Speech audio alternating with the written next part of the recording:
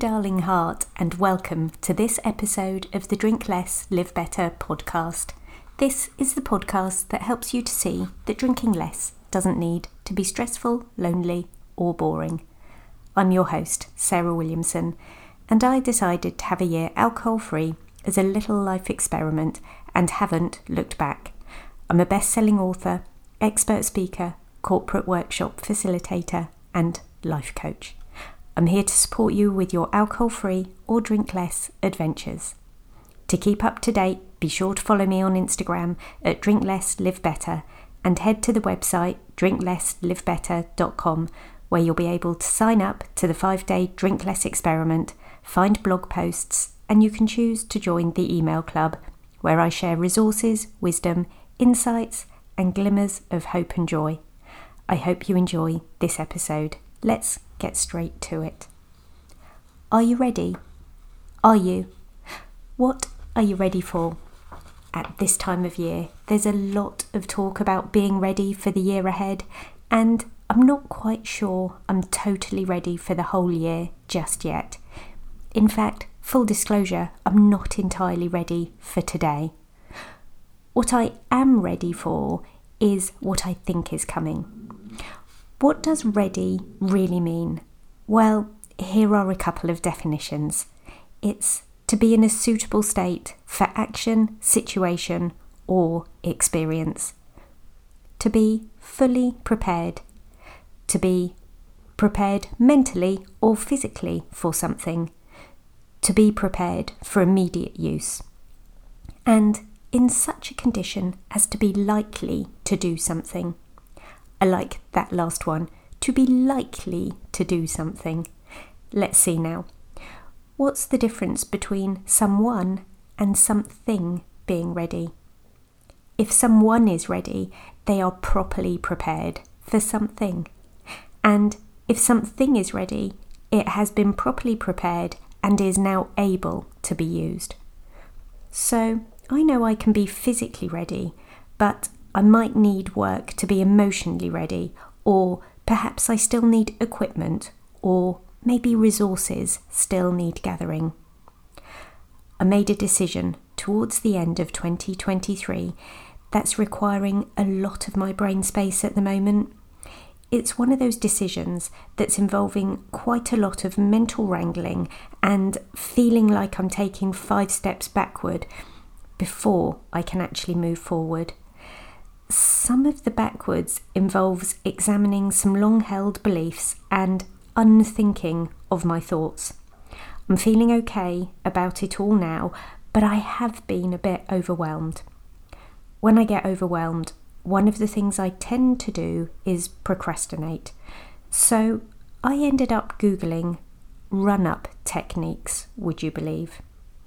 Did you know that athletic events which require a planned run-up include the long and triple jump, the high jump, the pole vault, the javelin, 100 and 400 metre hurdles and the steeplechase? All involve a build-up of controlled speed. That's me right now. I am getting ready to build controlled speed for 2024. Did you also know the taller the athlete, the longer the run-up, and vice versa for shorter competitors? That fact made me snort laugh tea out of my nose. I would be the shortest of short competitors in any athletic event, and so I'm just taking this as my sign. I don't need quite as long a run-up as I thought I did. I just need to get as close to ready as possible. A lot of the time we're nearly ready, and that might be just good enough. I don't know how often I'm ever completely prepared or in condition for immediate action or use or progress, but I am equipped with key skills I think I may need to survive and thrive when the next personal or professional opportunity is presented.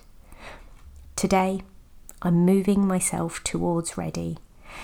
By learning some of the skills I need for what's coming next, by carefully thinking through some of the opinions I've strongly held, by practicing the art and science of what I believe, by making some solid plans, by setting some personal aspirations and intentions, by getting the hardest tasks done, by focusing on short-term tasks and also putting fun, joyful and exciting bookings into my calendar for the year ahead, by paying for help and asking support for when I need and want it, by allowing the time for a rest, by accepting and enjoying the idea that the week, the month and the year will always contain change that we might just never be ready for.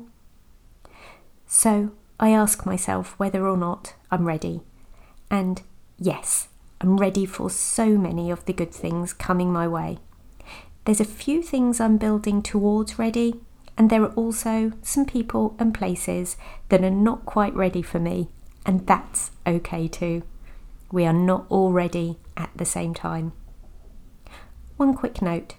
If you're listening to this today with your drink less, alcohol-free, sober, questioning head on, you either are ready for today, or not quite ready yet, and any and all of these situations are okay. You are okay. Thank you for listening in today. Come back again next week.